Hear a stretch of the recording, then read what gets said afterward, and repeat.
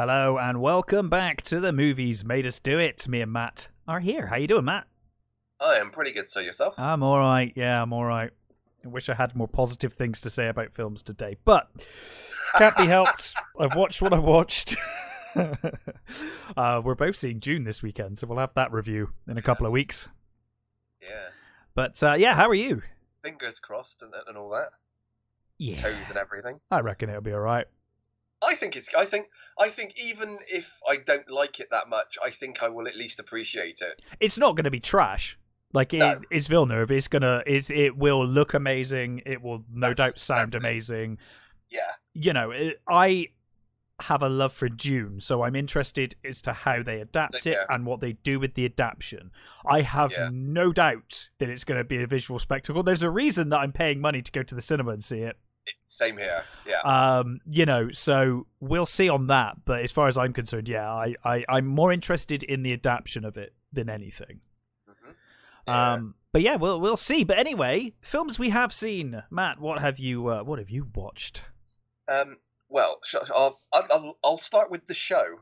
The Show, yes. So I didn't even know what this was. So tell me all about The Show. This stars Tom Burke, Ellie Bamber, Antonia Campbell-Hughes, Christopher Fairbanks, Richard Delane, and it's directed by Mitch Jennings, and it's written by Alan Moore. Yeah. So there's the thing that obviously attracted me to it. Piqued your interest, yeah. So he's Moore and Mitch Jennings have previously done a number of shorts. There's one called Showpieces, which I think is an anthology. There's Acts of Faith, and then there's Jimmy's End.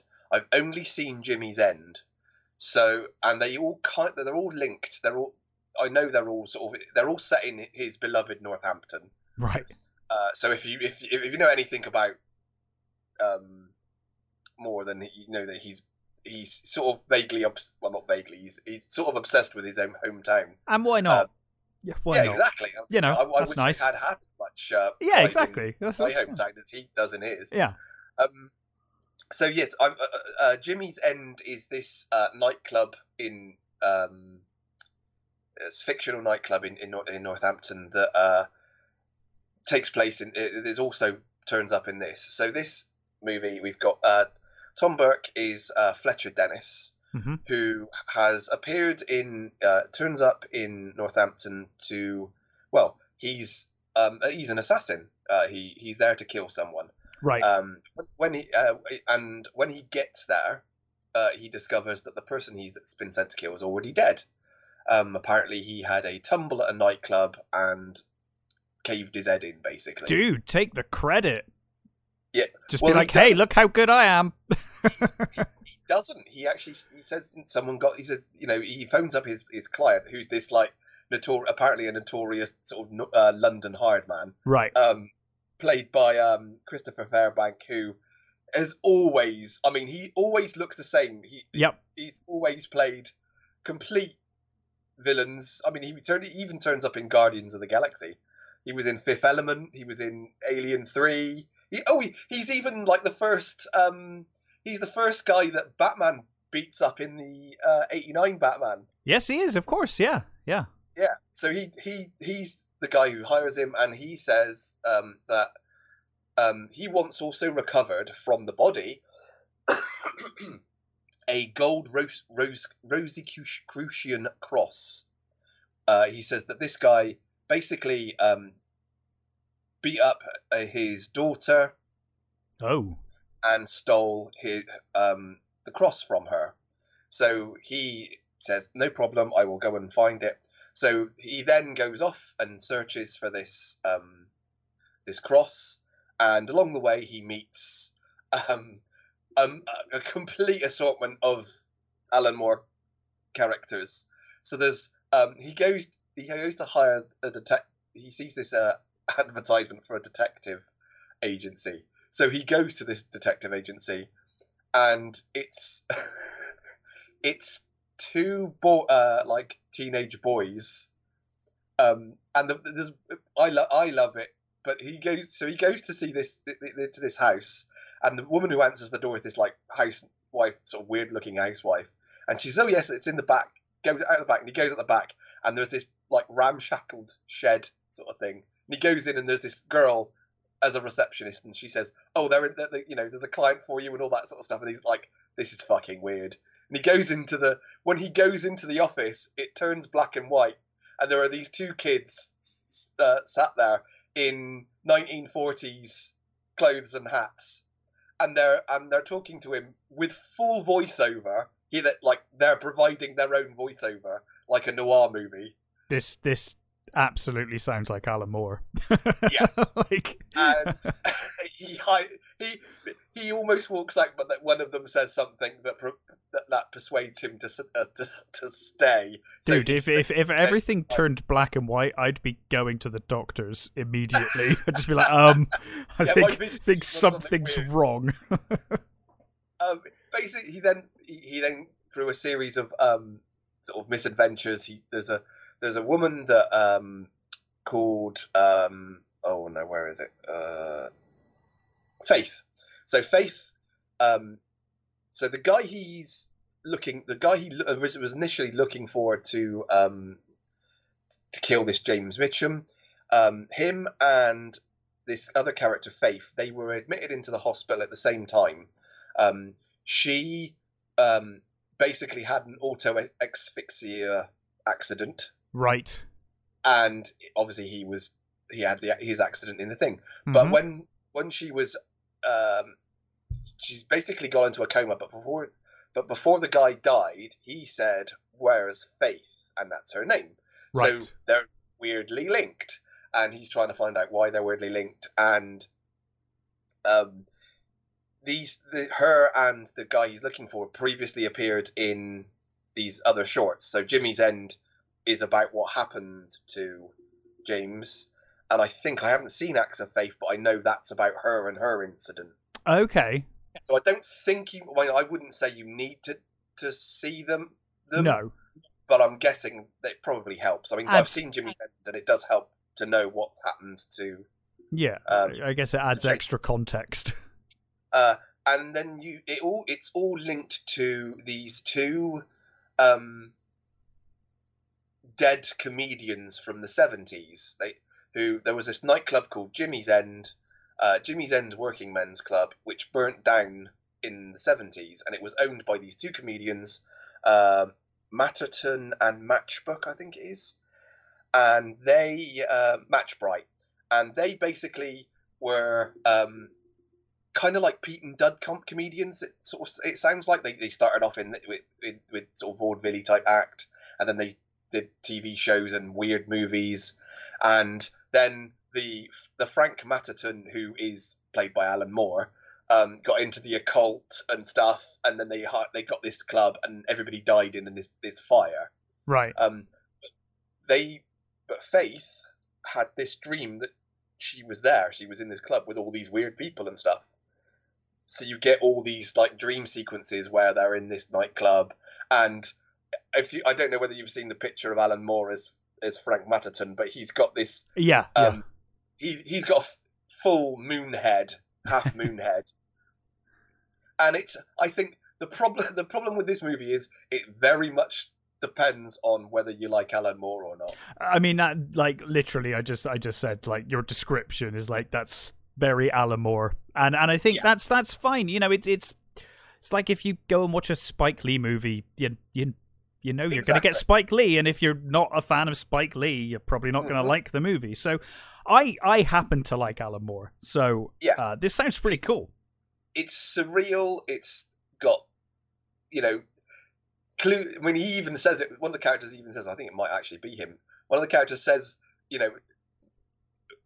make sure you look in the background. There's always details in the background and stuff.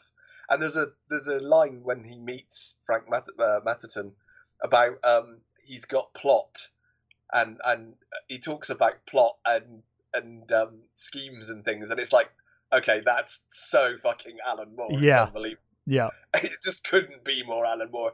So it's like I said, it really does depend on whether you like Alan Moore or not, and also whether you like sort of. I mean, it's very Lynchian. It's got that Lynch sort of what's going on quality, and it, some things will not be answered, some things will be, some things, evolve nicely, some things you can see coming. But I liked it. I really enjoyed it, and I mean, like I said, it helps because I'm a massive Alan Moore fan. But I think Tom Burke is great. I like Tom Burke. He's a great actor. He was previously he'd done almost playing a similar character in Strike, which is Cormoran Strike series, which is where he plays a detective, which is a series of books written by J.K. Rowling. Oh, okay. So some of her adult books, and the series I really like. He plays this veteran who basically he's the son of a rock star that was a veteran that is like he's a one-legged veteran that became a detective in London, and they're really good, and he's brilliant, and he's sort of playing a similar character but slightly different. The other characters are varying quality. Some of the actors aren't great, but it's a very low budget movie, and it's it's kind of what you sort of come to expect. Yeah. I mean, You've even got a masked vigilante character who is... Yes, he's on the poster. Yeah, he's watching proceedings as they go along, and when it all sort of kind of comes together at the end, you see his involvement and stuff. I really enjoyed it. It's fun. It made me laugh, and it's full of brilliant, interesting characters. Yeah, and like I said, for the majority of it, it's nice. It's pretty well acted, nicely shot. There's a great sweeping sort of soundtrack as they come in, the film opens with a sort of shots of Northampton, sort of as they're sort of coming along, and it's great. And there's even things I didn't really sort of notice until later. Right. So the main character, he wears a red and black top, stripy top, and he's got spiky hair, and is it?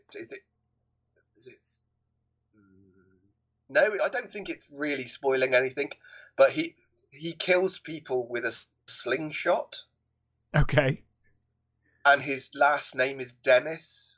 Right. And it was like, okay. Yeah, sure. Yeah. I didn't get it until the end. It's like, I kept looking at his hair and his jumper and thinking, I'm sure that's a reference to something, but I can't think what it is. Is it Freddy Krueger? Yeah, exactly. Weirdly, that was my first thought. Oh. This isn't Freddy, is it? It seems too weird to be Freddy. And then at the end, it was like, oh God, I'm such an idiot. It's like staring you in the face the whole time. Yeah, which I think was hilarious. Yeah, no, that's pretty funny. I really enjoyed it, and I think it's a nicely made movie. It's even got little tunes by Moore himself, who sort of sings this little ditty in this sort of vaudeville style. It's a complete. I completely understand why people wouldn't like it. Like sure. I said, it's very Lynchian. It's very Alan Moore, but I thoroughly enjoyed it. I think it's a nice movie, and I'm going to try and track down the other showpieces and acts of faith to go with it. Yeah, it'd be good to get that extra context, I guess. So thoroughly enjoyed it. Recommend it to any fan of Lynchian movies and Alan Moore. Yeah, well, yeah. So The Show, highly, highly recommended. I don't know. Do you want to talk about Night Teeth? Should we do that next? Why not? Let's talk about Night Teeth, a film that we've both watched this week, and the first of my 2 films starring people that are barely in the fucking movie. Because this movie, it was all like, hey, starring Megan Fox. And it's like, well, she's in it for I think she's in it the exact length of the trailer. It's just like the same amount of time. Like maybe a couple of seconds more. Yeah, I mean, like maybe a couple of seconds more. So yes, I mean the other woman that's in that bit as well. I don't know her, but I'm from what I've heard, she's another person that people have like. Okay, so it was like these were the hooks for the movie, but they're not really in it. Yeah. So yes, Night Teeth, directed by Adam Randall, written by Brent Dillon, and. Yeah, well, I obviously, briefly, vampires They're real, and all of the cliches are present. There is a truce between mankind and vampires, and the truce is like sort of an uneasy truce, and they only suck on willing participants, I think was the deal, wasn't it? And in certain areas of the city, and that's kind of the setup that there's been, but now there seems to be a massively uneven part of the city as well. It's like one small square of the city. You think, okay, so okay, we'll get into that in a minute. No, that's fine. I was just kind of thinking like of an overview, and it's so there's this uneasy truce. And we're kind of thrust into this vampiric war of power. It's like a power war going on, brewing throughout the film. A vampire is trying to seize power and change the dynamic between humans and vampires. And in amongst all of this is Benny, who is the brother of Jay, who was supposed to be the chauffeur for these two girls who turn out to be vampires. That's not really a spoiler. It's kind of the central point of the movie. Called Blair and Zoe. He was supposed to be driving them around to various LA nightclubs. But Jay has other things to do. So Benny says, hey, I can do it. And reluctantly, Jay agrees to let Benny do it and basically says, look, just do what they say and don't get the car damaged or anything, and off you go. So he's completely unaware, and obviously as the movie goes on, he becomes aware, and you know, this situation is strange, and obviously he then discovers that they're vampires, and it's basically like a shitter Collateral, but with vampires. That's, you know, kind of. Weird, like in its most basic way, like it's someone driving people around that are doing horrendous things. Basically, that's from location to location. It's also like a shitter World of Darkness, isn't it? Yes, it is. Yeah, this movie's got all the cliches, and it's weird because it kind of opens to say like, hey, you know, people have written about us in films and mythology and media, and some of those things are wrong, but then all of the things are right, and there's not really anything that's wrong. They've got reflections, I think, is the only one. That is the only one, is that she has a reflection. That was it. Other than that, it's not like someone tries garlic on them at some point and they're like, oh, what are you talking about? Like, none of that happens. It's just like, okay. So I'm curious, what did you think of Night Teeth? I actually thought the main character, was it Jorg? I'm going to screw this up. Jorg Lendeborg? Yeah. I thought he was charming. I really liked him, yeah. I really liked him. I thought he was a charming character. He was very well acted. He previously had seen him in Bumblebee. I thought he was kind of playing the same character. Actually. Yeah, he kind of is. I'm a bit worried he might be a bit typecast at the moment, but he's fine in the role. I thought, But I thought he was lovely. He was charming. The two girls, I thought Zoe was pretty awful. Right. I mean, she is supposed to be the like the mean. Yeah, one, I mean, so. she for me, this is insulting, and she's not this bad. Okay, she's not as bad as this, but similar. She reminded me of that insufferable fucking woman from Blade 3, the villain. Posey Parker. That villain. She's very similar in the way she behaves, like that, ridiculously over the top in places, just like evil. You know, like cackling evil in some ways. The weird thing is there were times when she tries to sort of. When she tones it down, it works. The Blair character. Even though I didn't really feel the chemistry between her and Benny. No, it feels a little forced, if I'm honest. She was slightly better as the sort of slightly more sympathetic vampire, and there are times when Zoe is appealing to Blair on a sort of, you know, a love sort of thing, and she turns out. But the problem is that because she's so over the top most of the time, you don't quite buy it enough. No, there's a scene in the movie in which Blair is talking to Benny about how she was turned, and kind of explains her love for Zoe and everything Zoe did for her and why they have this relationship. And it's fine. The scene's acted fine, but because of the way Zoe acts throughout the movie, it just doesn't work. It's like I don't care. Like, I'm not going to have sympathy for Zoe now at any point of this movie because of the way she's been acting throughout. Them aside, I think the cast for the most part's okay. I agree on the two vampire girls, and that's the main problem because we are stuck with them for the movie. So and I think the brother is pretty good.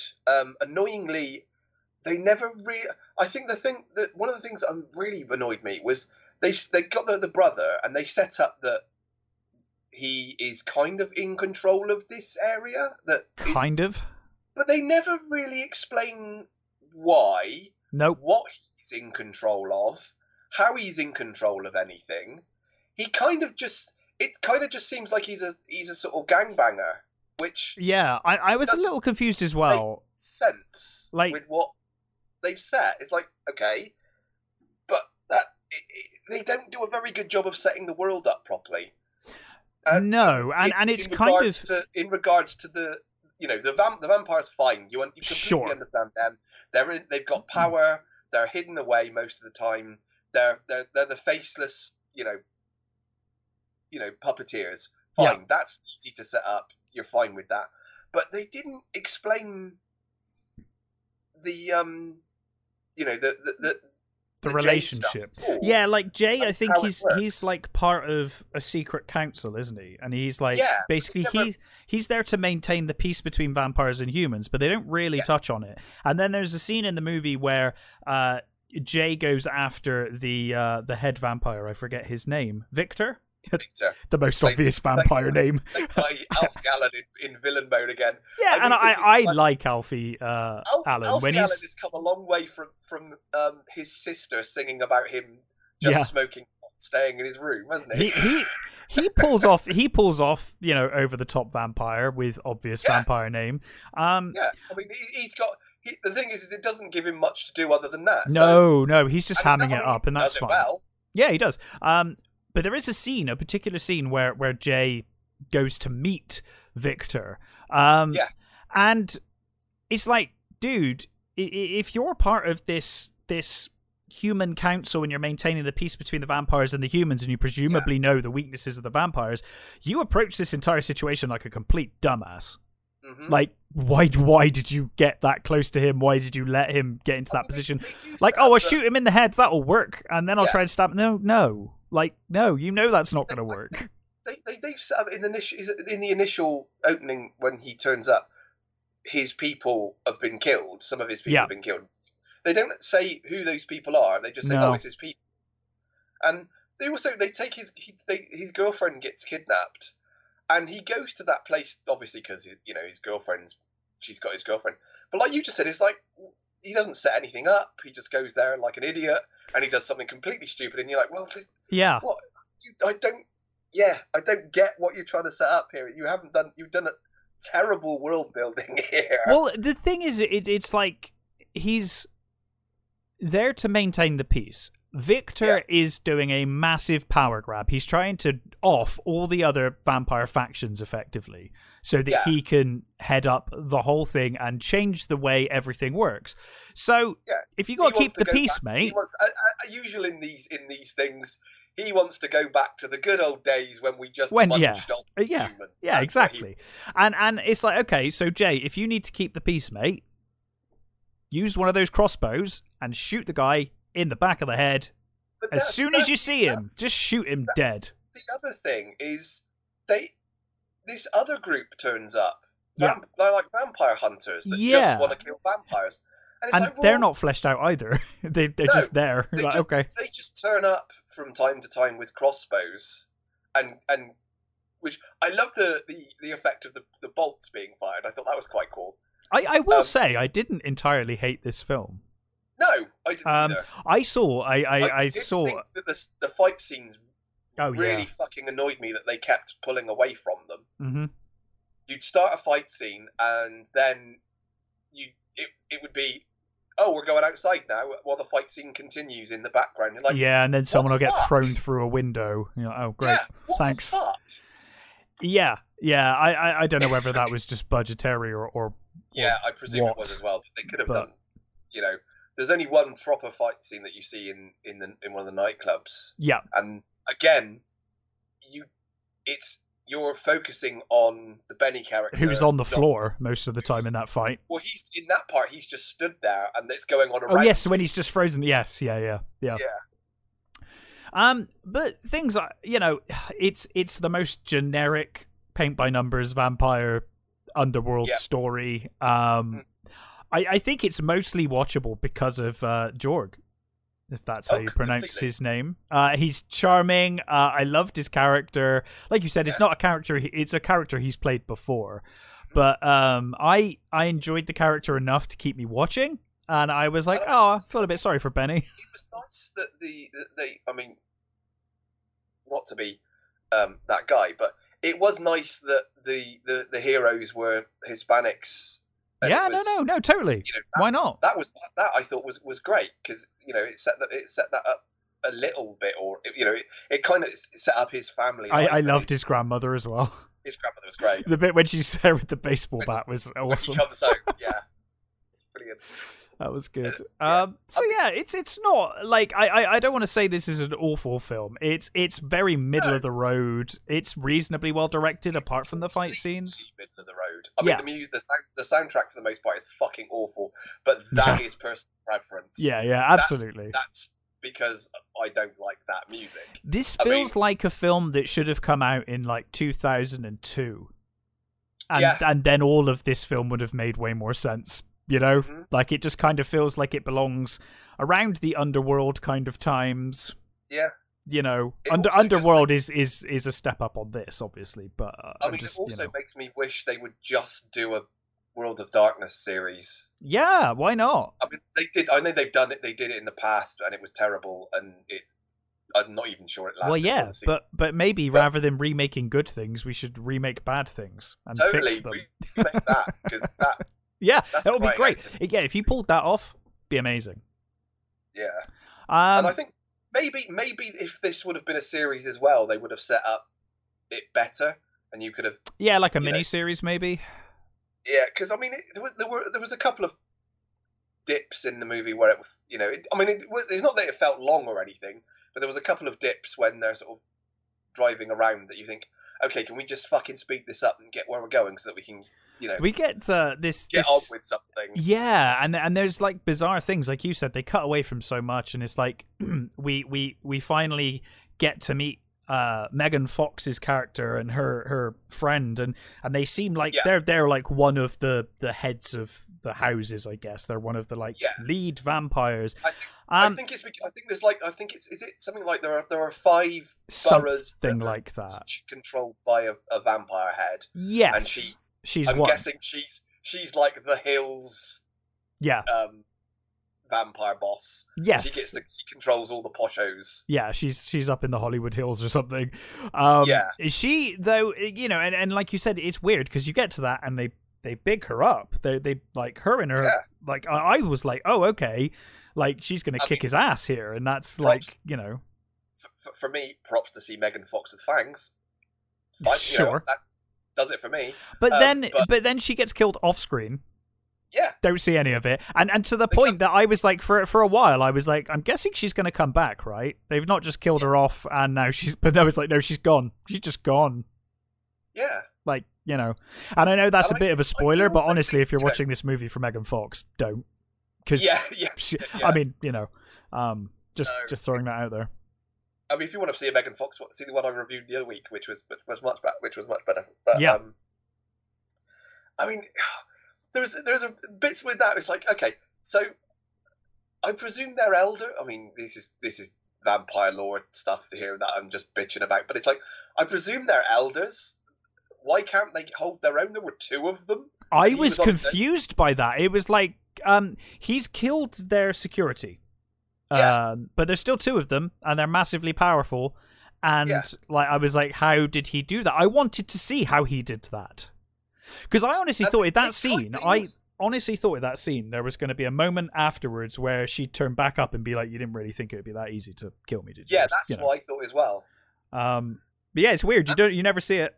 Just and I think they kind of imply that he is when try not to spoil anything really, but it's not much to spoil. When you've probably you've probably written this story in your head already just by listening to us talk about it. When Jay shoots him in the restaurant, yeah, I think that kind of implies that he's special. Not just a normal vampire. Because I kind of got the impression that if you did that to a normal vampire, they'd probably die. Yeah, I want to know where the vampires keep their brains, because you'd think he keeps talking. Well, this holds for his brain, and you're like, how does that work? He doesn't go, and like wait for his brain to catch up. No, he's just keeping a conversation. I think it would have been funnier. It would have been, yeah. No, I think it kind of implies that he's more powerful than the others. But again, for some reason. You need to set that up. Why? Early. They don't explain how. No. He just is. Mm-hmm. Because it's also implied that he's not exactly a lackey, but he's middle. I think they do say he's like middle management, isn't he? At one point. Yeah, I think Megan Fox's character kind of makes fun of him for that. Middle management, because they're very much like not as old as they are. No, because they're very much like know your fucking place, like exactly. But yeah, I mean, maybe I'm just wishing for silly things, but it would have been nice if they explained why he was powerful, how he was able to do this. But like you said, the setup's just not there with this movie. It's like, no, there might be something interesting in that, but we'd never get to see it. No. And I did enjoy it. It was. I didn't. I was gonna say I was entertained. Yeah, absolutely. Yeah, I mean, I didn't ever sort of think, oh God, when is this movie over? No. So it was, there's some nice stuff to enjoy. I did like the when they've come out of the nightclub and they're making their escape. I did kind of like the Zoe hanging out of the window screaming at the she was very lucky that someone didn't shoot her in the face, though. Completely, but I did think that was funny. It was quite funny, yeah. And it shows that she's unhinged. If you're a psychotic vampire, then probably you're going to bait them like that, aren't you? And you're not going to give a fuck. Yeah, so sure. At least I did quite like that scene. And yeah, I mean, there was some stuff to like, but there was so many things that you just think, oh God, let's see the fights. Let's just set it up a little bit better. I think maybe that's what the problem is that you can see stuff, that little gleams that it could, as I say in these things, there's a little gleam that it could have been something better. Yeah. Yeah, there are some moments. I really enjoyed the bit outside the nightclub when his friends start taking the piss out of him, and she comes up and just makes them look like absolute fools. Just makes him look amazing. That was quite funny.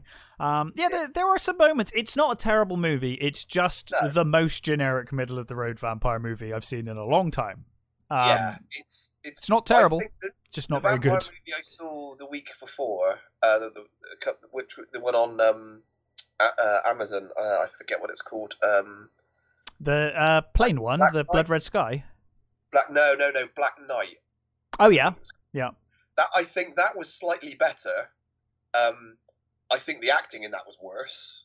Right. On the whole. But plot wise, yeah. But yeah, I think again, it's just it's fine. It's an okay movie. it's fine. It's very middle of the road. If you're looking to pass, it goes pretty quickly. If you want to pass like an hour and a half of your life, it's fine. And like we said, the main actor, he was great. He is great. It's a nice performance. He's charming as fuck. So he totally carries the movie. Yeah, he really does. I must admit, without him, different person playing that character, I might not have stuck around till the end, to be honest. But with him, it was fine. And I'd be happy to watch him in almost anything else. Actually, absolutely. I think he's great. He can stretch himself. Yeah, let's see a different performance. Show us some range, because like you said, he's very similar to other characters he's played. But yeah, overall, it might be worth a watch if you want a bit of fun. Yeah, if it's not the worst vampire movie I've ever seen. So that absolutely not. No. So that it's a middling vampire movie. Yeah. So, what else have you watched, Matt? What did you want to do? What you've seen then? It's up to you. You can do another one if you want. I don't mind. Okay. Well, I'll go with The Manor. The Manor. So this is the well, I'm gonna do I think it's Madre. I'm gonna do that as well. Not yet. Afterwards, because I watched the final two Blumhouse movies. Oh yeah, do them both in a row if you want, if that makes sense. No, I won't do them together. We'll break it up. Okay. But I'll do the first. So I'll do The Manor first. So we've got The Manor, directed by Axel Karelin. I think that's Axel. Axeli. I'm not sure. I don't have it in front of me. Axel Karelin, starring Barbara Hershey, Bruce Davison, which is great. I love Bruce Davison. Nicholas Alexander, Jill Larson, and Fran Bennett. So this is Barbara Hershey plays Judith, who is I think she used to be a dancer and now she teaches children, but she has a stroke, and she then basically says, okay, I obviously I need help, sure. So I'm gonna move myself into a home. And her mother is like, okay, fine, off you go. But her grandson is like, no, don't do this. You shouldn't do this. This is a terrible idea. Stay here with us. Let us look after you. But the mother's like, no, it's fine. Let her go. So she goes to this sort of almost gothic looking manor house, which is this old people's home, and she signs into this place, and when she's there, the staff are like, oh, okay, we're taking your phone off of you because you signed this form where you're not allowed outside without an escort, and it's just like it's this awful place.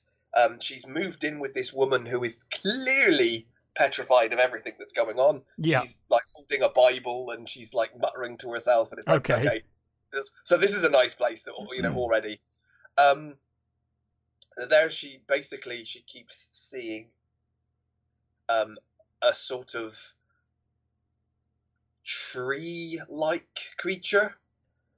Okay. A sort of a spirit that's like very sort of tree-like, and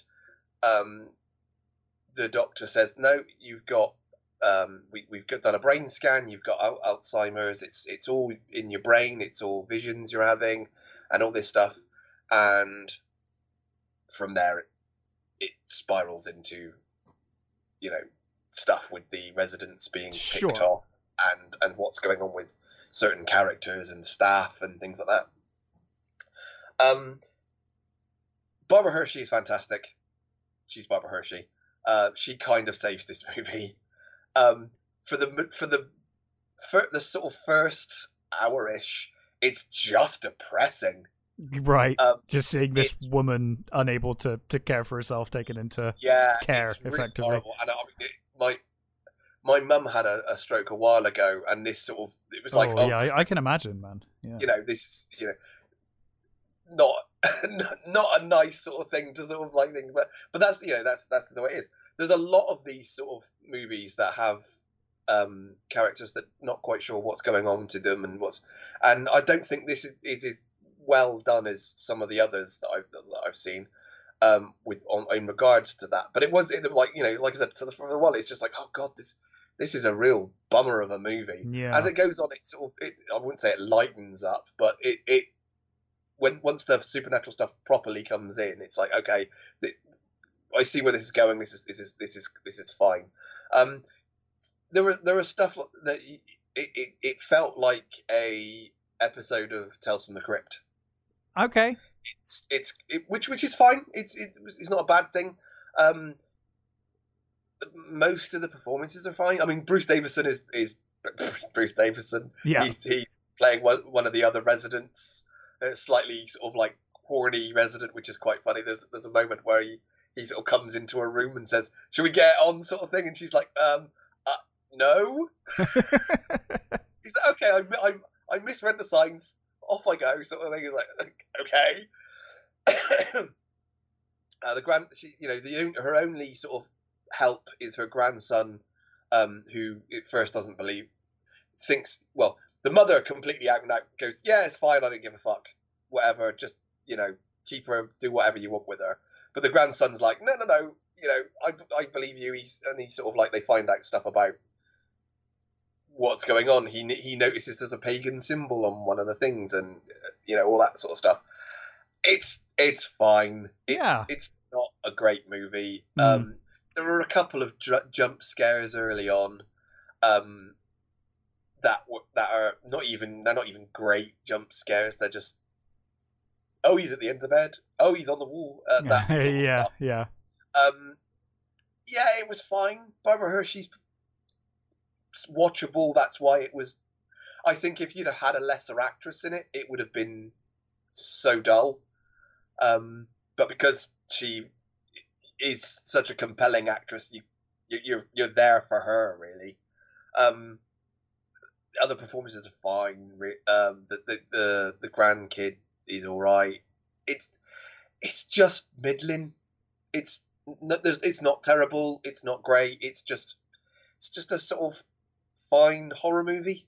Yeah. Well, Yeah. Tis the season. Yeah. It's.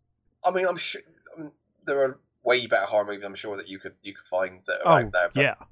If you want something new and okay, then this is it. It is what it is. It's another one of the Blumhouse sort of movies that's not great or not was. I think so far the other two are better.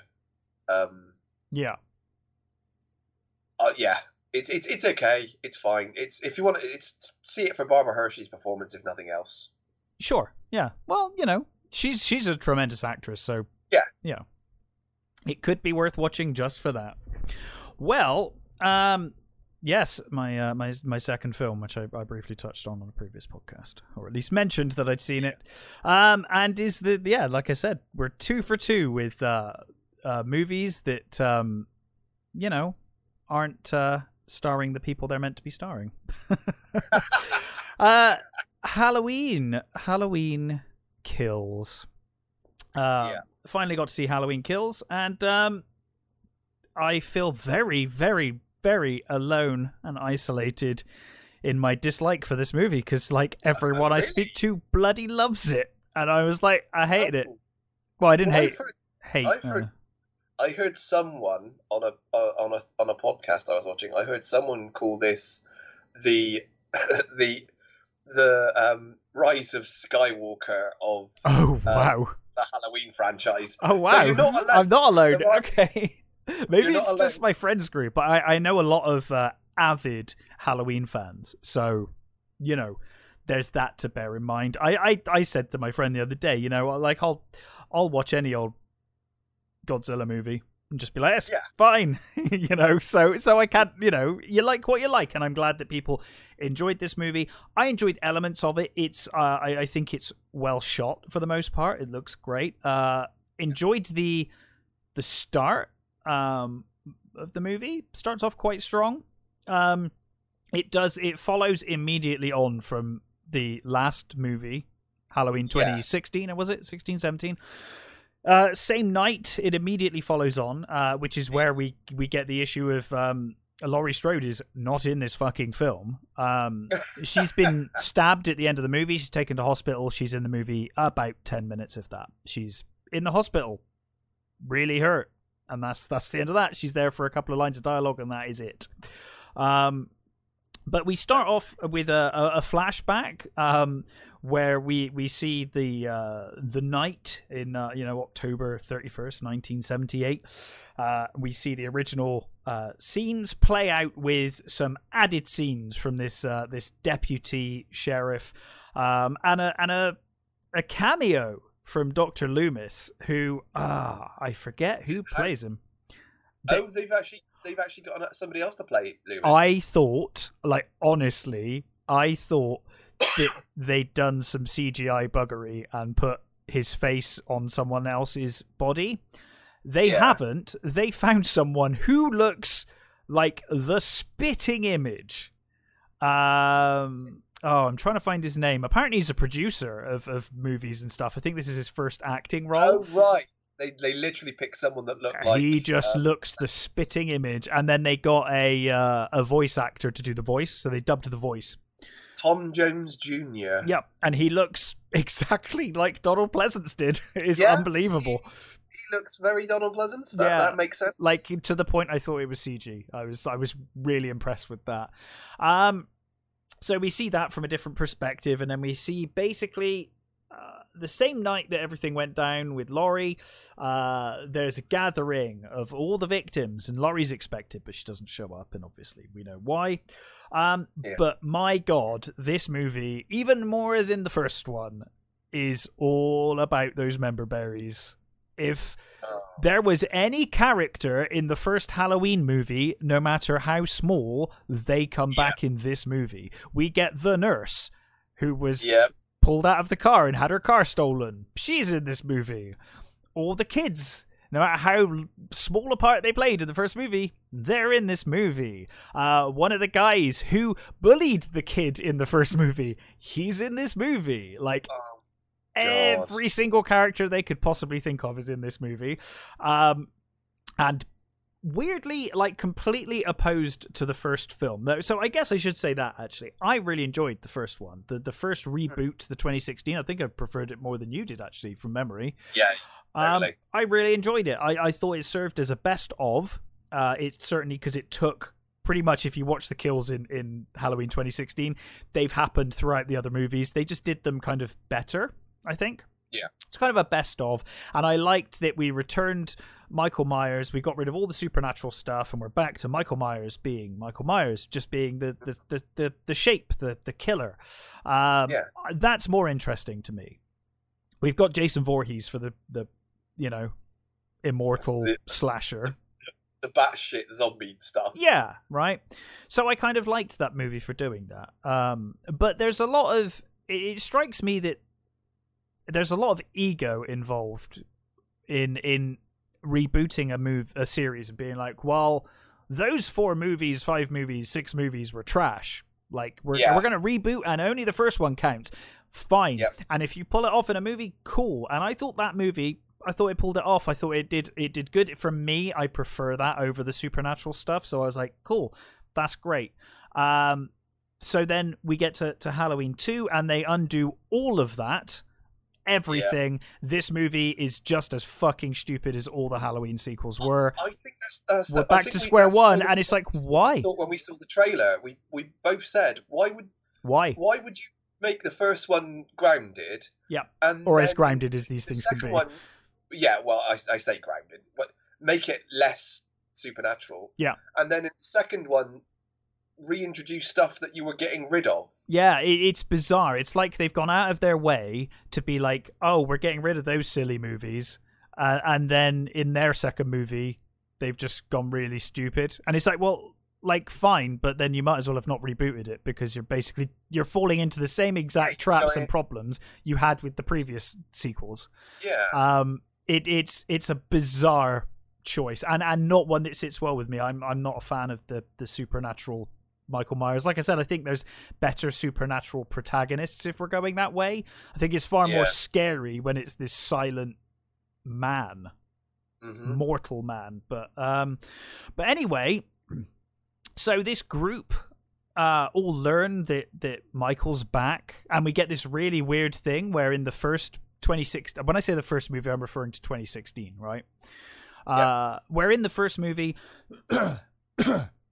no one gave a fuck about Michael Myers. You even get a couple of the characters, I think, even say, like, oh yeah, that guy who stabbed people in the 70s, whatever, who knows. Yeah. Everyone in this movie knows who Michael Myers is. Everyone in this movie is obsessed with Michael Myers, and they must stop Michael Myers. A brother or a oh sister, my god, or everyone. Cousin, those or a dog. Yeah, like yeah, those like 3 or 4 people that Michael Myers killed back in 1978. Everyone in this entire town is related to them in some way and really angry about it. So they all learn that Michael Myers is back, and basically mob mentality. Tommy Doyle gets them all. I think it's Tommy Doyle gets them all together, and he's like, right, we're gonna kill Michael Myers. We're going to go find him. We're not having this again in our town. We need to stop the evil. Evil dies tonight. And they say that like 5 million times in this film. Spoiler, doesn't fucking die that night. Well, I mean, considering they've already got another sequel planned, well, which they had, interestingly, for like ages. Well, interestingly, they've changed the sequel, apparently, because the sequel, apparently all of this was meant to happen on the same night, which is why all the way through this movie, they say about 50 billion times that evil will die tonight or evil must die tonight. Right. But now the next one's going to be 4 years later. So all of that was for nothing. But anyway, the mob mentality, and they're like, right, we're going to find him. And one thing that I think this film does really nicely is that it is a direct sequel to the last film. It follows on immediately after.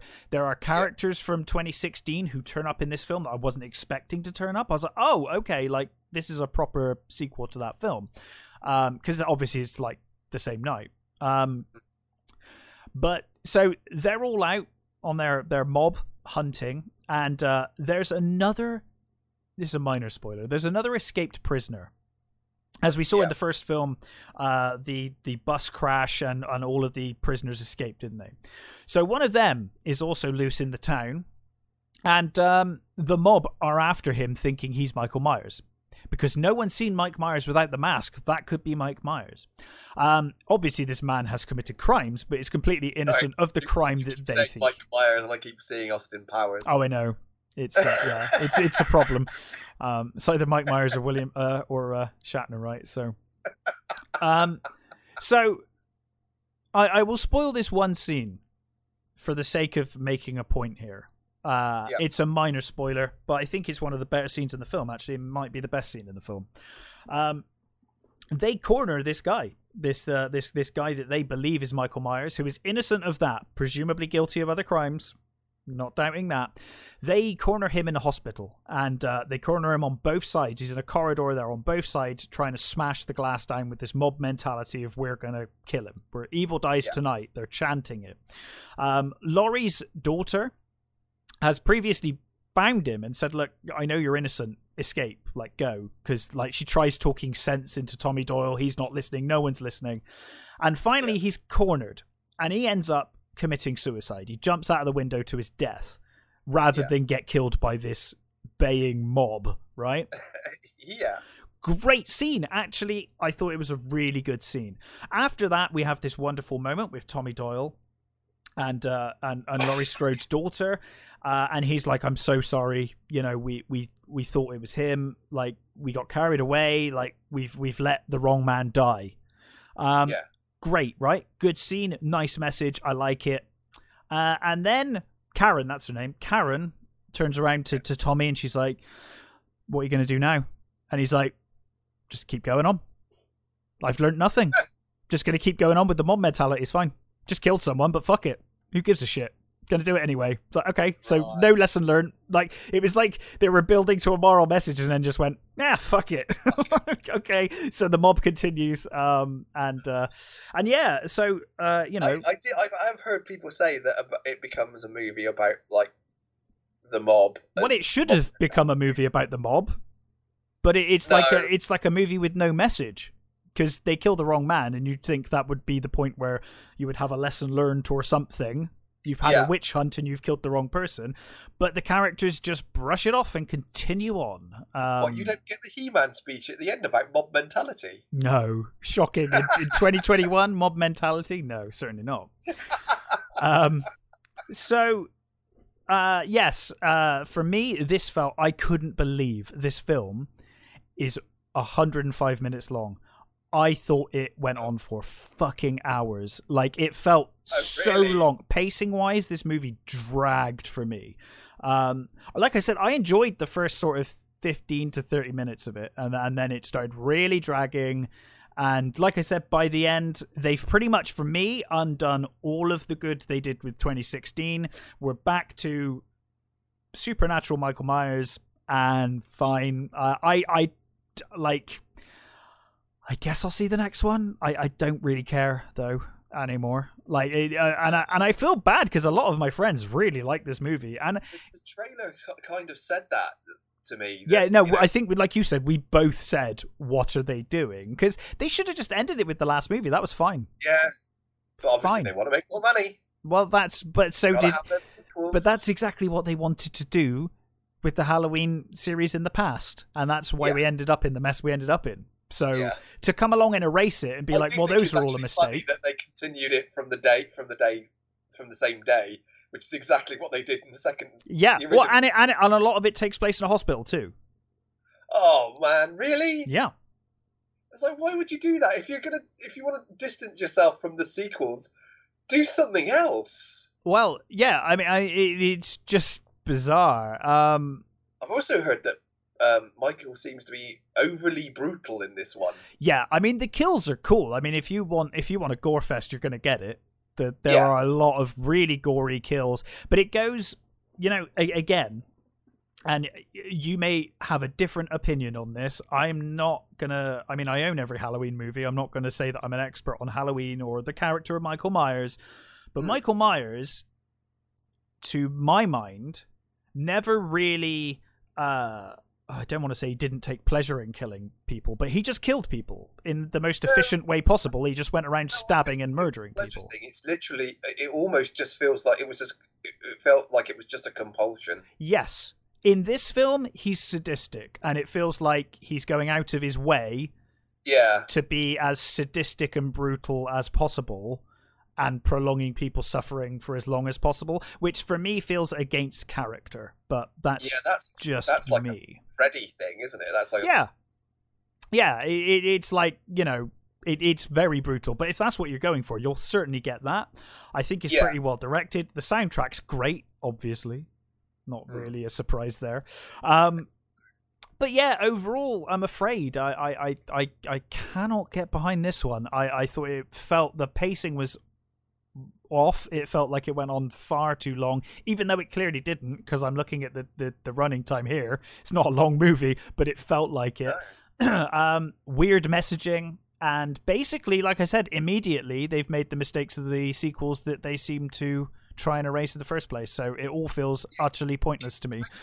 I'm sure, doesn't Laurie say that, like, he gets stronger with every kill or something? It's like, okay. So that's basically what they've ended the movie with. They've changed the original ending was slightly different, but basically they added all that in, and part of what she says is just basically he's supernatural. He just keeps every time he kills he gets stronger. But now you're in this situation where they're like, okay, so the original plan was that he would die that night. Now they've said 4 years later, whatever they've said, okay, fine. But now we're in this problem where it's like, oh, the next movie's the last movie, and Michael Myers, that's going to be the end of the series. And I'm like, yeah, but you've made him supernatural now, so there's nothing you can do that's going to convince me that he's dead. Nothing. Well, because he's supernatural. And if he gets stronger with every kill, it's like, okay, then he's just going to be unkillable. We're in the Friday the 13th situation now, where it's like, whatever you do in the next movie, I'm not going to believe he's dead because he's supernatural. He can just come back. Like, it's just, you've completely incinerate every molecule. But even then, you're like, oh, he'll probably just inhabit someone's body, or, do you know what I mean? Like, yeah.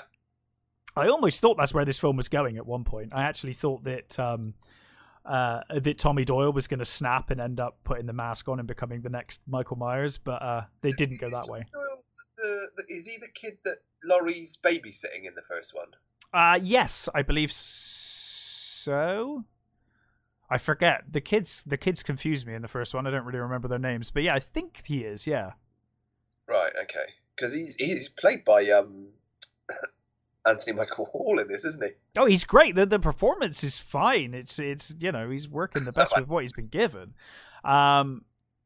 But yeah, it's an interesting one, and I'm glad so many people seem to have enjoyed it. But yeah, I was not. I'm not going to go. I will watch it eventually, but I'm not going out of my way. I'd be curious to see what you think of it. I mean, like I said, it's reasonably well directed and shot and whatnot in places, but yeah, it felt really bizarre to have done all you've done in the last movie to now do this again. It's like, okay. The thing that the first, I could fall into the same trap as you.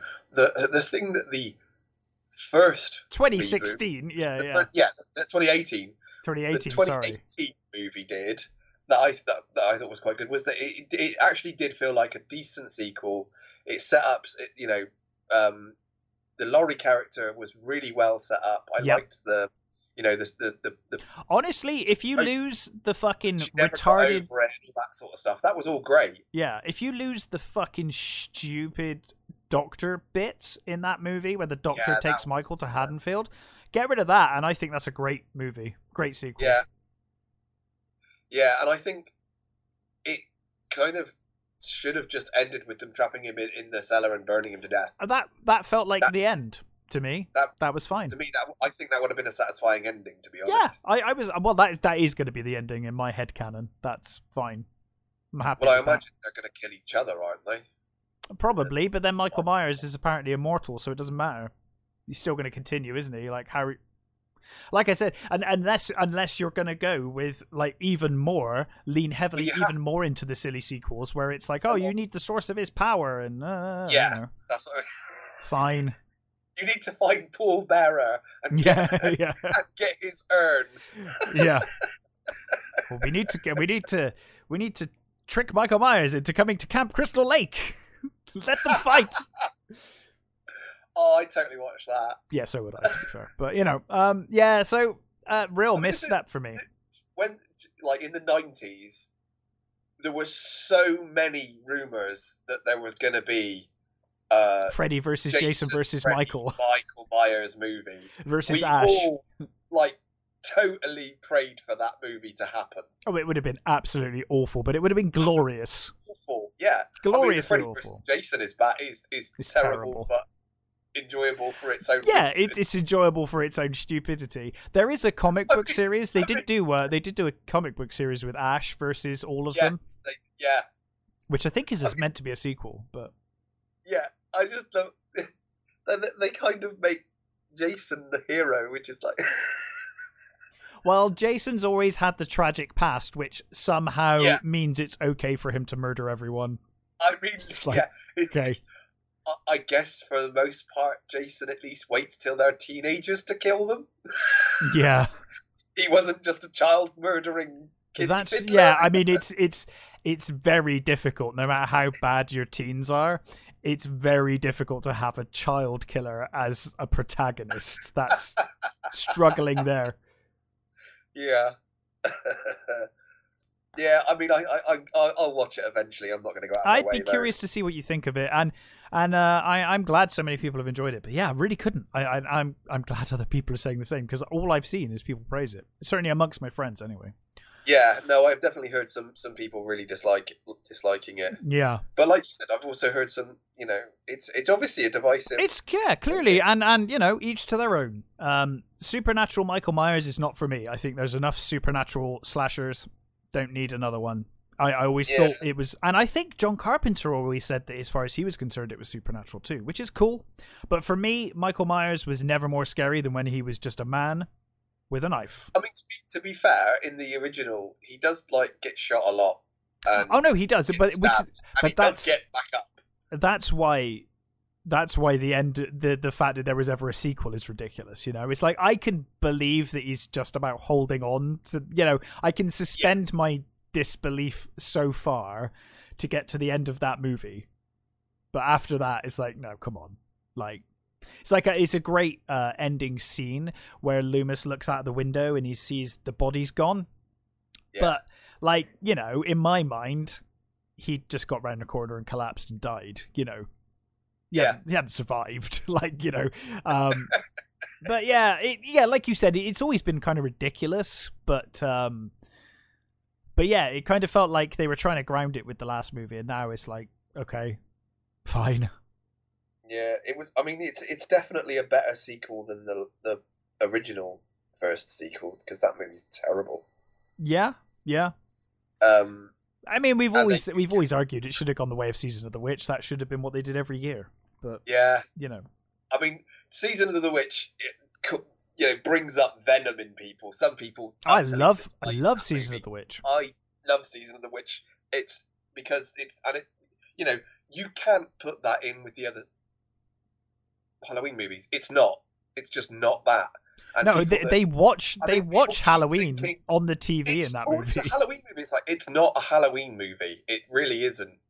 But it says it is, but it's not. No, they literally watch Halloween on the TV during that film. Yeah. It does not take place in the same universe. But exactly. That was kind of I'm a big fan of anthology, horror, anthology, anything, and I think. I would still be watching. Well, I guess I am still watching Halloween movies to this day. But I would happily have seen a series. They just did another different creepy story each Halloween called Halloween. That would have been like a Halloween series. But never mind. So, what else have you been watching, Matt? So I guess it's The Last of the Blums. It's The Last of the Blums, yeah. Madre, I think it's pronounced. I'm sorry, I don't speak Spanish. Hang on a minute. Did Jason Blum was Blumhouse involved in Night Teeth? Have we just done a completely, because Blumhouse are bloody involved in Halloween Kills as well? Have we just done like a completely Blumhouse show? I don't know. The first movie I watched, the show wasn't. Oh, that's true. Okay, we're good. So anyway, Madre. So this is directed by Ryan Zaragoza, starring Ariane Guerrera, Tenoch Huerta, and it's set in the 70s in California in the 70s, and it's a Mexican couple, Mexican American. So the husband is he's only been in, I think, America for 5 years or so. His English is good, but he speaks perfect Spanish. He's more sort of Mexicanized than Anglicized or Americanized. Whereas his wife, Diana, she grew up in California, and her parents were punished for speaking Spanish, so they never taught their children. So she doesn't really speak Spanish. Uh-huh. Her Spanish is very poor, and she's pregnant, and they move into this farming. They're moving to this farming community in rural California, which is it's mostly immigrants, and while she's there. There seems to be something that's there's like a curse that's there, and pregnant women are losing their babies. There's like this almost like a disease that seems to be only affecting the women, and the house that they've moved into belonged to this woman who seems to be haunting them. She seemed to have been a pregnant mother herself, and you don't know what happened to her. No one will explain what happened. What happened to this woman? Whether even that she's dead at first. I think they just don't want to speak of her. And they go to this shop where this woman is. She's into the sort of the mystical stuff. She says, "Oh, you must have protection. You must, let me give you a blessing. Let me give you these beads." And Diana, she's quite rational. She's like, "No, I don't need any of this. I'm not. I don't speak Spanish. I don't do any of that sort of stuff." And she's kind of ostracized in this community because there's they have this sort of barbecue, and of course everybody there speaks Spanish, and they're like, "Oh, she's slightly lighter skinned than they are," so they're treating her like she's this rich white girl, and one of them takes the piss out of her, sort of thing. And she understands enough Spanish to know that they're taking the piss out of her. and it sort of goes on to there's some sort of there seems to be a sort of weird conspiracy going on. There is stuff. Maybe the pesticides are doing something. Okay. Maybe it's the pesticides that are thing. So right, what I will say is this movie is not a horror movie.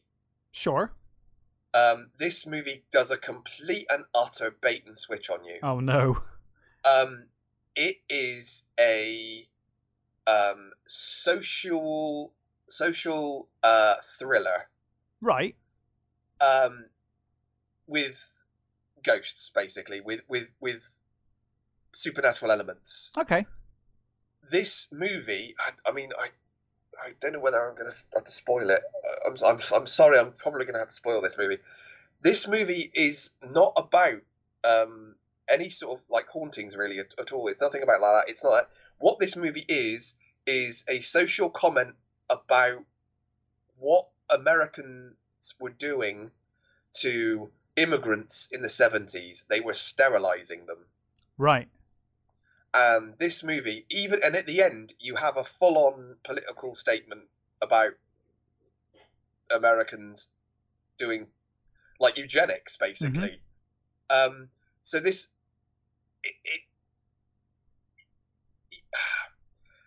it's a beautifully shot movie. It has a very nice 70s feel.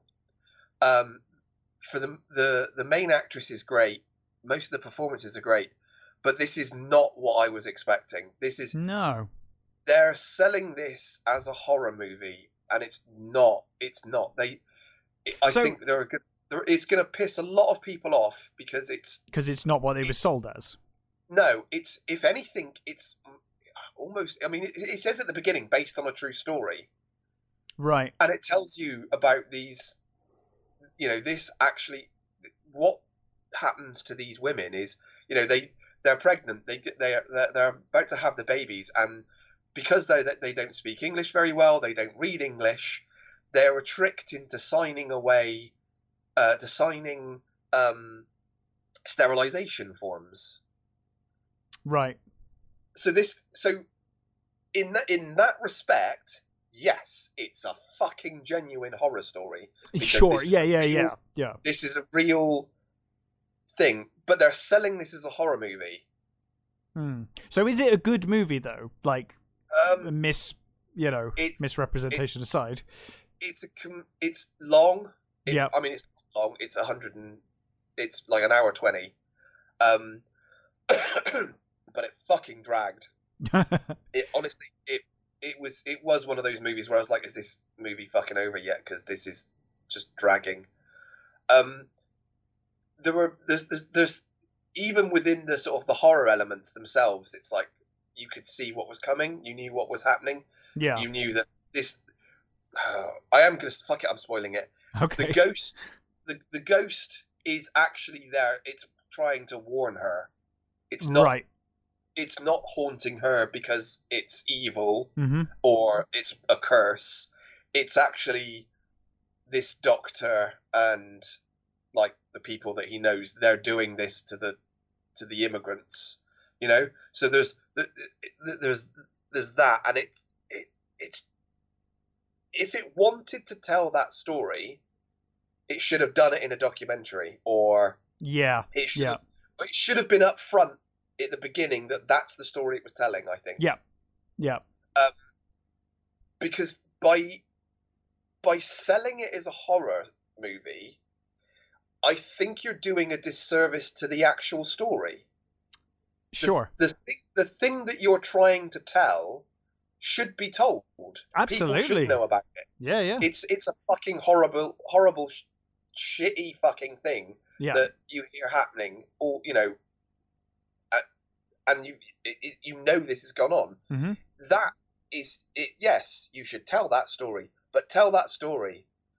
Don't, you know, say, oh, this is just a horror story about this haunting and this curse in this like small town, and then try and make it a serious fucking message about, you know, people that the real people that this happened to, they tried to sue the hospital and they lost. Right. It's horrible. It's horrendous. Fucking awful, genuinely evil fucking thing. But I think by passing it off as a horror movie, you're doing a disservice to it.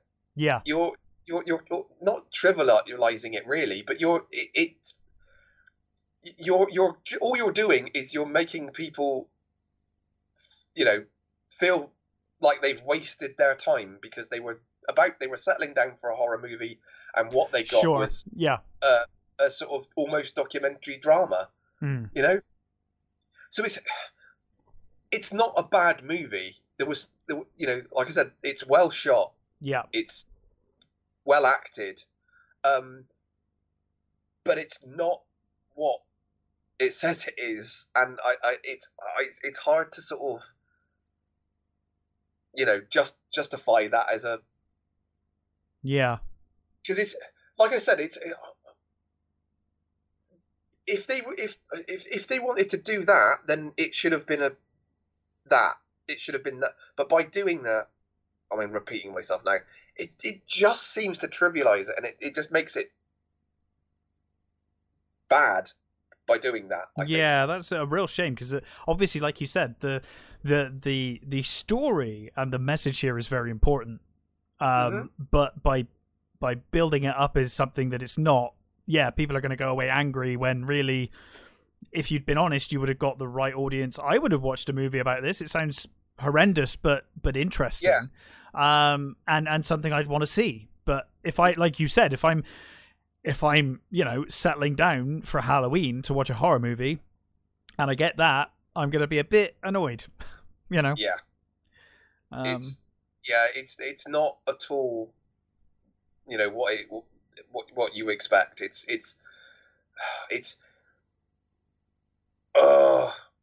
because the thing is I don't want to slag the movie off because it's well made, because of what it's doing. Yeah, it's just how they do it and how they've set it up is what annoys me. It's just no, you just trivialized it, not trivialized it, but it's hard to explain. It's just what should have been one thing is this, and it's not, and it's no. They went about it completely wrong. I think.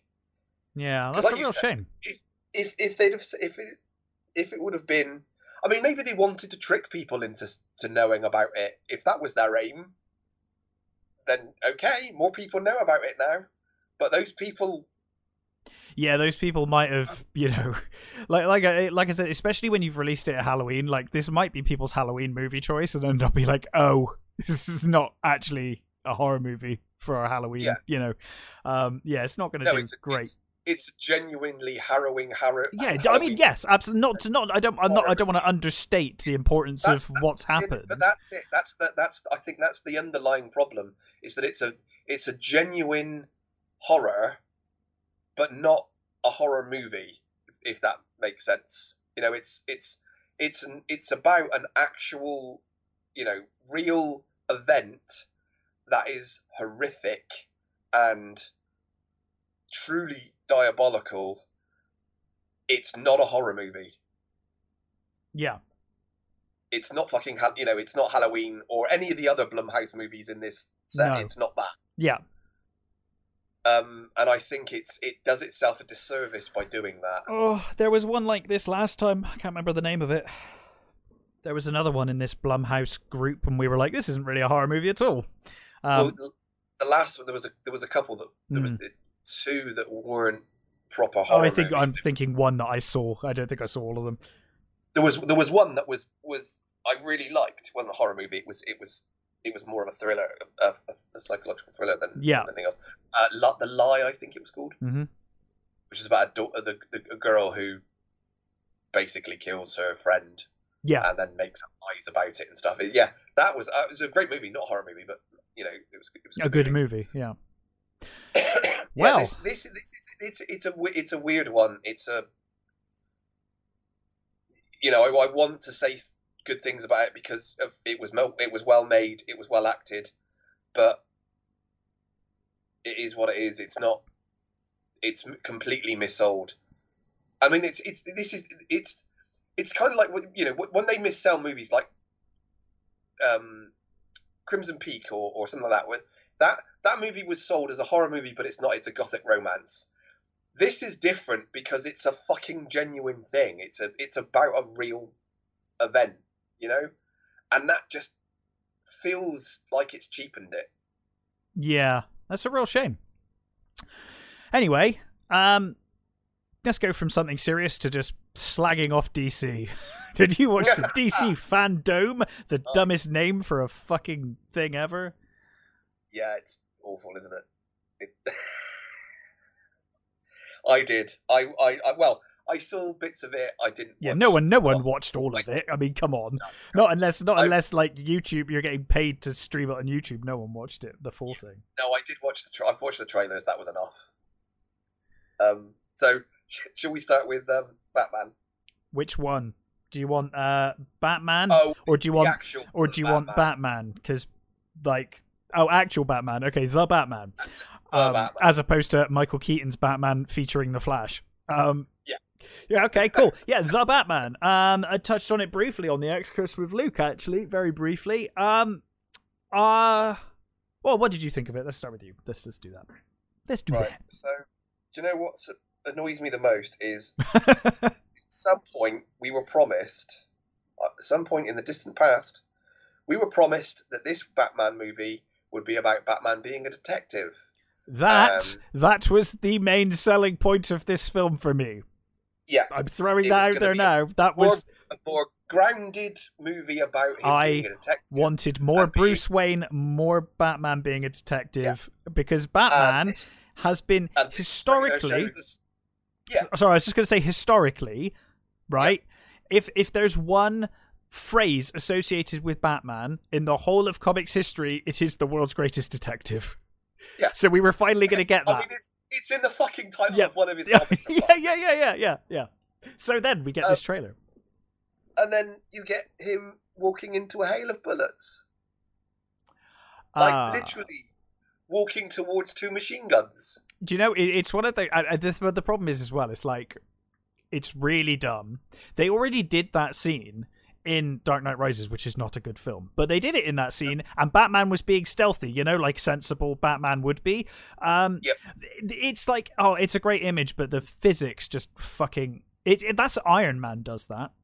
Yep. You know, it just feels silly. Yeah. It's like, what are you doing? Know how much fucking armor he's got on? No.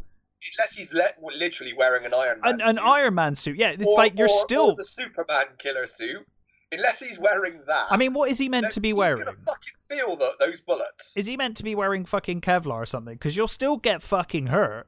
It will still knock you back. I mean, Jesus Christ, he doesn't even get knocked off his feet. The force of a bullet is, come on.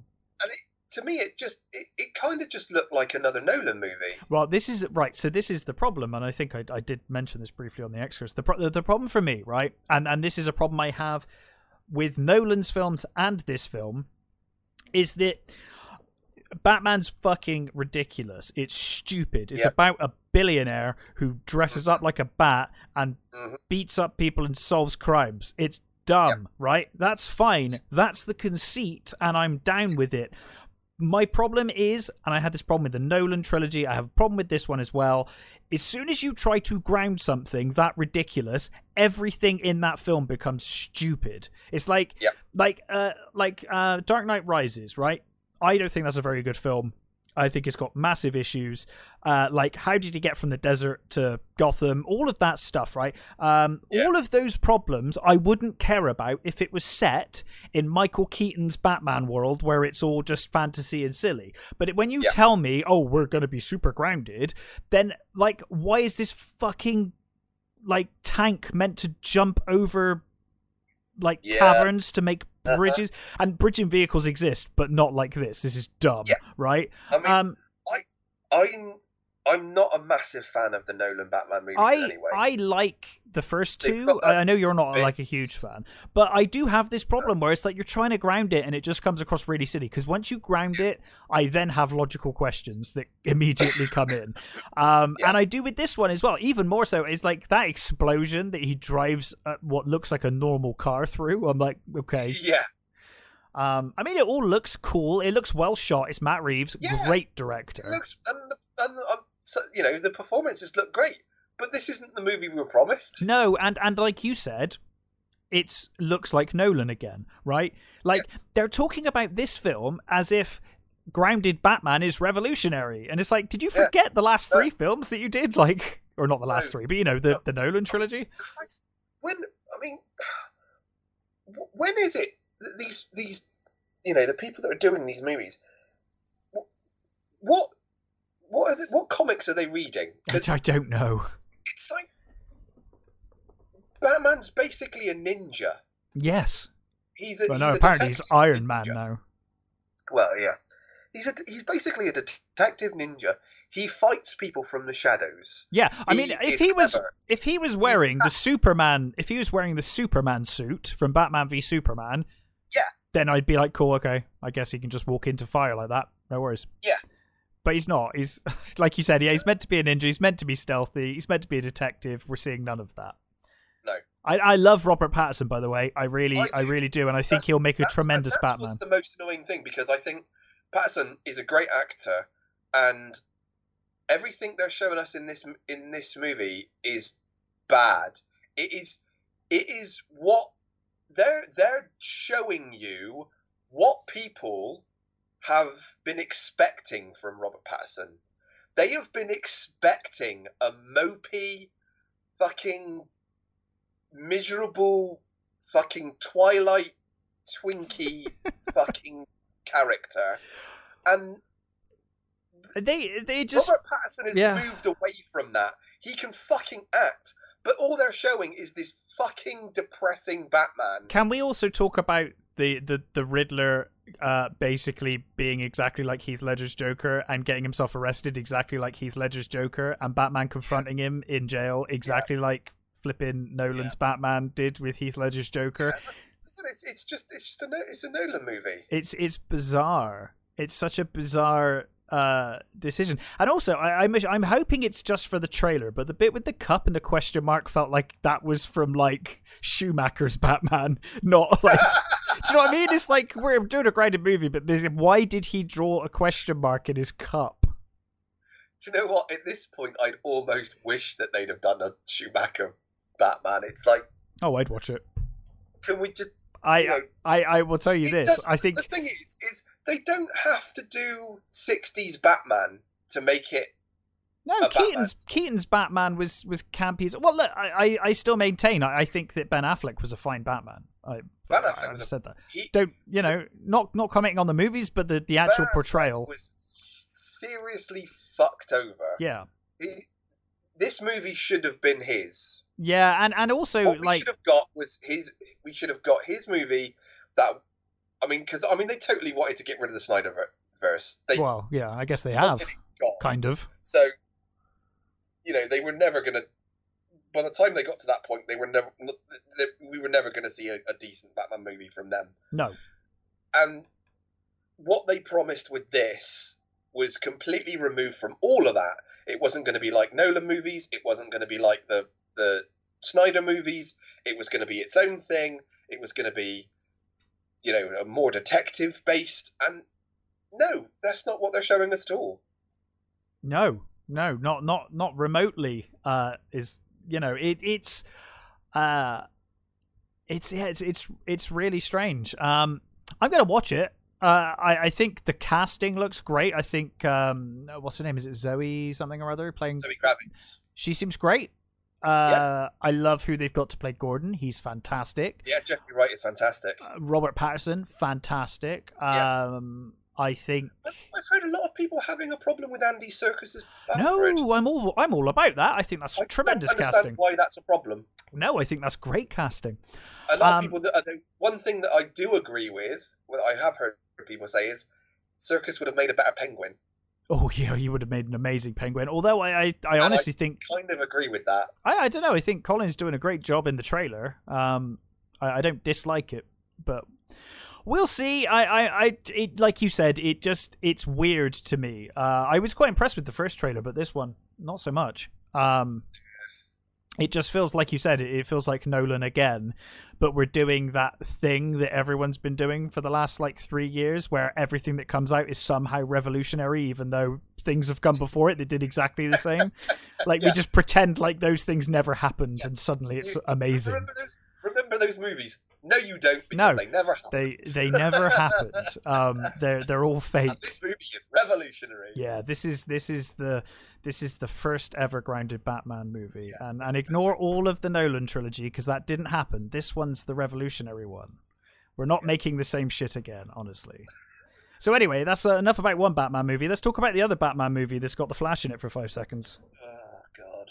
See, I'm enjoying myself now. I'm enjoying myself too much. You know what was great though?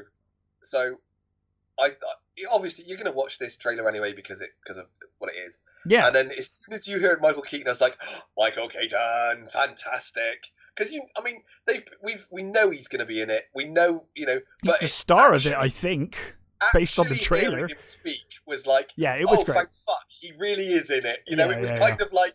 It was like the actual confirmation you needed was actually to hear him speak. And it's like, oh, thank God, he really is in it. We're okay. He's here, guys. He's here. I mean,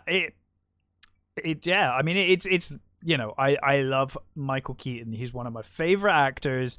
I always said, it's funny, I think I said on a show previously that we always used to say on the movie show back in the BSR radio days, we always used to say Michael Keaton doesn't get enough work. Now he does. He gets enough work now. He's in everything. God, it's taken a bloody while, but it has. But he's a tremendous actor, and I have a massive soft spot for his portrayal of Batman and that whole world. So I'm excited to go and see that again. Batman Returns, I don't care what anybody says, it's still my favourite Batman movie. Yeah, and fair enough. I think it's... And that's not... Yeah, it might be mine, actually, to be fair. It might be mine. Movie. Yeah. There are plenty of problems with that movie, and I understand people don't like that movie. I adore that movie. I think it's fucking brilliant. That and his first one are... I was going to say, I think for me, if I had to pick a movie, it's not an animated movie, because I think their animated movies have probably been the best. But if we're talking live action, I think the first Keaton movie might edge it out for me. Just because, Jack Nicholson's so good as well. No, those movies are great, and like I said, they're ridiculous. They take place in a ridiculous world, and they had no problem with Batman killing people, because Batman clearly kills people all the time. Let's just get over that, especially if you're going to ground it. Come on. Yeah. These people probably die, or at least are crippled for the rest of their lives. But yeah, it looks fine. I want to see Michael Keaton's Batman, but at the same time, it's like that whole trailer was just like, hey, remember Batman? Remember the Batmobile? Remember his... he's just like, the whole... is it even... I can't... It kind of amazed me. It was so Batman-centric that by the time it got to the end and it came up with The Flash is the name of the film, I was like, really though? Because it kind of feels like it's the Batman featuring Flash. What I think was... They could have called it Flashpoint. That would have made sense, because then it's like, okay, the Flash starts it, but... you haven't called it Flashpoint. It's weird, isn't it? It is basically Flashpoint. I think the biggest problem I have with this film, I really don't like Ezra Miller's Flash, and I don't want to watch a movie of him. He's not Barry Allen. He's Barry Allen twice in this. I got to watch him twice. Oh, well, so I heard, I can't remember who said it, but I completely agree with this sentiment, which is, it took Ben Affleck and Michael Keaton's Batmans to make me interested. Yeah, it really did. The Ezra Miller. It legitimately did. It legitimately did. So, I mean, that also was like, it's like, oh God, there's more than one Ezra Miller.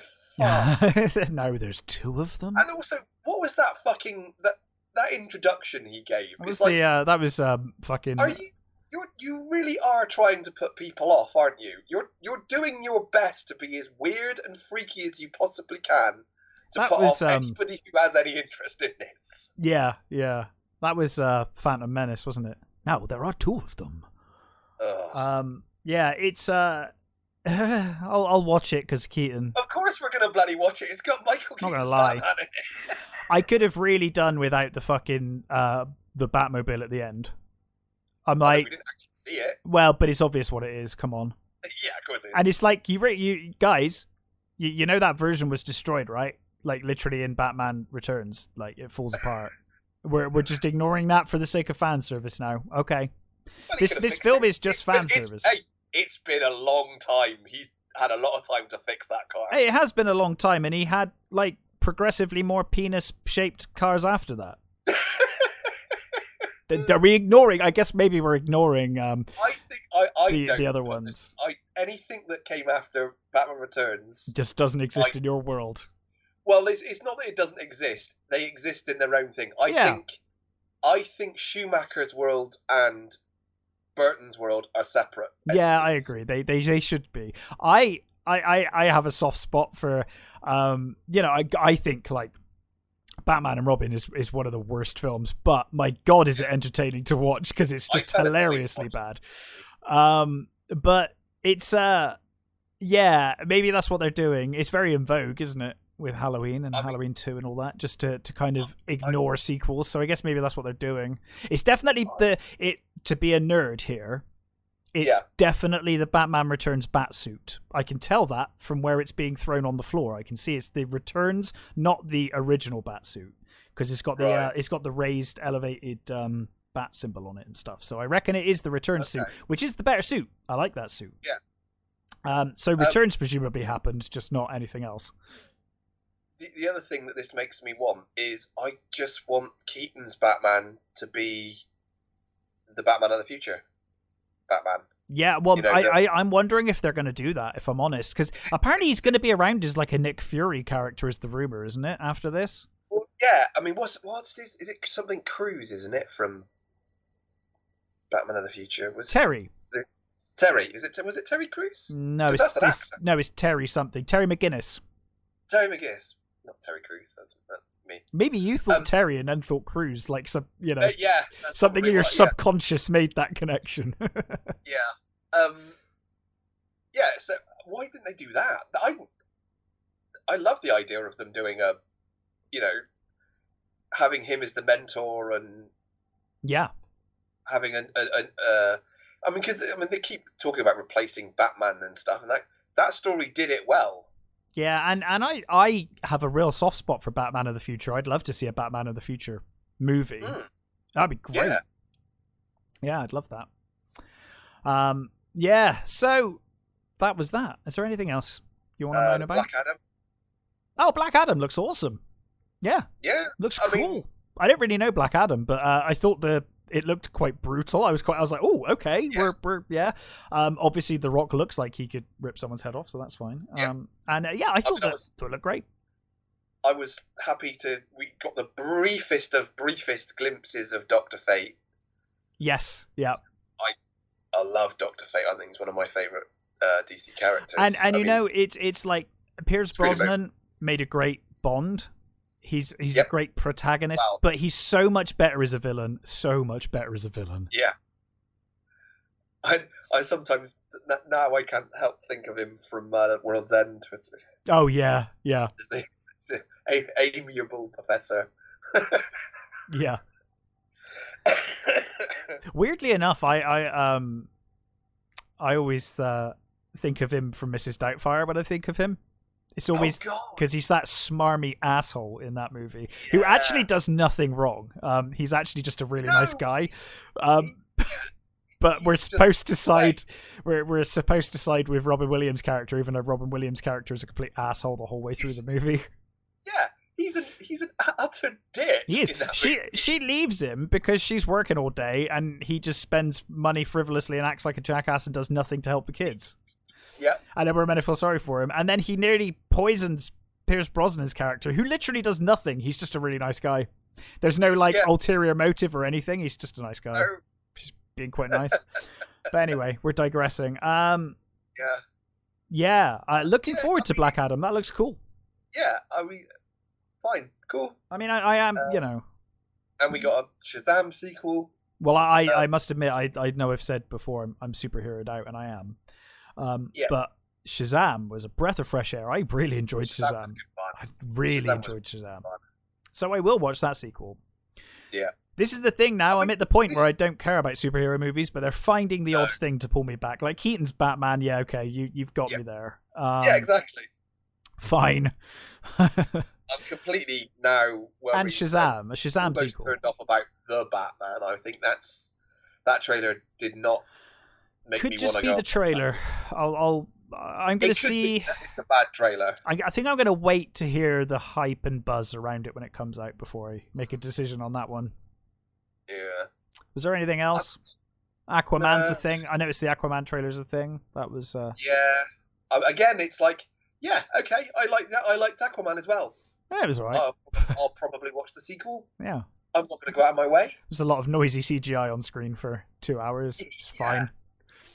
Which is great in its own way. I remember kind of enjoying the ending where they were just like, yeah, we're just gonna go all out. There's like underwater sea dragons and God knows what. I was like, oh, fine, why not? And people are riding giant like seahorses and it's like, cool, why not? Go crazy, guys. I mean, that's kind of what you want from an Aquaman movie. Well, I guess really. It is. Yeah, I've never really wanted an Aquaman movie, but I guess that is what I wanted. That's it. I mean, let's face it. Jason Momoa's character is pretty much far removed from how most people see Aquaman. Oh yeah, well they did that on purpose because Aquaman is a joke. Based on that time in the 90s when he had like the trident for a hand. He's like the edgiest of edgelords now. Is Aquaman? He's so edgy. Yeah. Yeah, why not? Why not? Good fun. No, I think So I think we've just shit all over DC fandom dome. Yeah, which is oh god. Never mind. I've said it so many times, and I will say it again.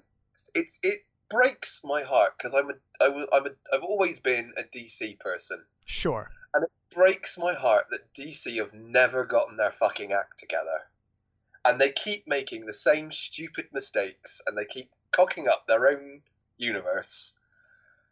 Yeah. When they just done, if they'd have just they had their shit together in the the 70s and 80s. So yeah. Well, for a while, I guess Superman quickly went off the rails, but you know what I mean. Yeah. We had a couple of good movies there. If they'd have just waited and been patient instead of trying to do it now, we want our franchise now. Then it would have been so much better, but they didn't want to do the Marvel thing. They didn't want to build it up because they already wasted time. Yeah. There are Marvel characters I love, but I was never a massive Marvel fan. I love the X-Men. I love Doc Strange. Sure. And the other one. I mean, I'm not saying I don't like the Marvel movies. I do like most of the Marvel movies. I am a fan of the Marvel movies. But I've always been a DC guy, and it's like, oh, you're just not getting the DC you wanted. No, I think it's I just don't. I'm very much superheroed out. So I'm finding the whole thing just. I'm not even like upset. I'm just like, okay, sure, why not? Yeah. But I mean, if there was comics that I could be like, I want a new movie of that, it would be 2000 AD stuff probably for me, because that was what I read as a kid, was 2000 AD for the most part, and then Batman was the second to that, and X-Men, but everyone read the bloody X-Men when they were a teenager. That's just just the way of things. 90s X-Men was, I will say everybody was reading 90s X-Men, but most comics people were reading 90s X-Men. Yeah, absolutely. It was. I mean, it's the iteration that it's. There's like two iterations that everybody remembers the most, and it's the original, team of Cyclops, Jean Grey, Beast, Angel, and Iceman. Yeah. There's that sort of. There's those. And then there's the 90s with Rogue, the cartoon series. Gambit. Yeah, the cartoon series, the cartoon iteration. And I wish that they would do that. just do the 90s I'm version. really surprised in this age of cheap nostalgia that they haven't just done that. I feel like Disney might do that, you know. In terms of how things are right now, it's they call it problematic. They don't want it like that. They want new versions of those things, and the person they've got in charge of the X-Men stuff is an activist. So okay, well, I mean, X-Men's pretty diverse. They've got quite a diverse cast of characters. They put a woman in charge of X-Men right. for the Marvel Universe, who has a problem with the very term X-Men. Okay. So that tells you. I'm so glad I don't really care about any of this stuff. Yeah. It's all very bemusing to me. Why are you making an X-Men show if you have a problem even with the term X-Men? What are they going to call it then? The Mutants. The Mutants. But isn't there a group called the Mutants? I mean, the Marvel Universe is like the New Mutants. Yeah. Isn't that going to get a bit confusing? Or the Gifted or something, I don't know. Oh, what did they call them actually? No, because they called Scarlet Witch and Quicksilver something else, didn't they? I can't think what they were. The Gifted. It was the Gifted or something like that, wasn't it? Gifted Miracles or something? The Miracles. Yeah, I called them all Miracles. Is it the Miracles? Hey, Wolverine. Yeah, quick, there's going to be a fight. You know, get your adamantium miracles out. Let's go. Let's go. Use that miracle healing factor. I mean, that sounds like something entirely different. Cyclops, shoot them with your miracle lasers. Oh, God, I remember playing that fucking RPG back in the day. There was an RPG, I think it was Marvel. It was Marvel. A Marvel RPG. Years and years and years ago. Like 80s, I want to say. Maybe it was 90s. Yeah. And it was like the dullest thing to play ever. Because you quickly realize that the X-Men are just one thing. So you start playing the game and you're like, yeah, I'm going to be Cyclops. It's going to be really cool. And then it's like, just shooting with my eye laser. That's all I'm going to fucking do because that's all that Cyclops does. So now I'm in a team and you're like, great. I scratch it with my claws. I shoot it with a laser. I did play that. I played it briefly. Think Champions was probably the best. Champions was great.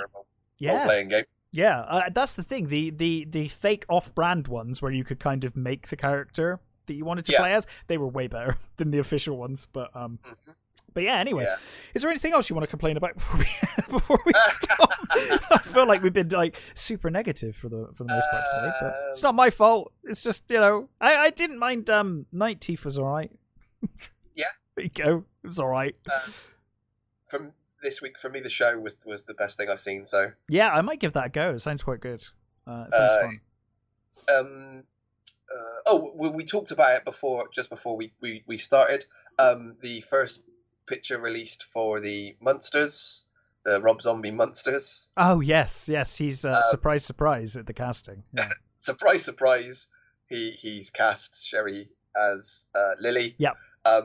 And do you know what? As I said to you, I genuinely didn't even think about it. The first thought that came to my mind. As soon as I saw the picture, I was like, oh, well, of fucking course he did. The moment he announced it. I have thought anything else. Yeah, dude, the moment he announced it, I was like, clearly I know who's going to be Lily.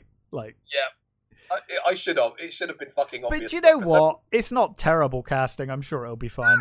No, I think it'll be fine. She's not a bad actress at all. I mean, I understand people have a serious problem with them, and her MDB page has got someone has posted something that's obviously got a problem with her. Yeah, which is weird because it's a lot of effort to amend IMDb pages. As someone who's made 2 before, it's a lot of work.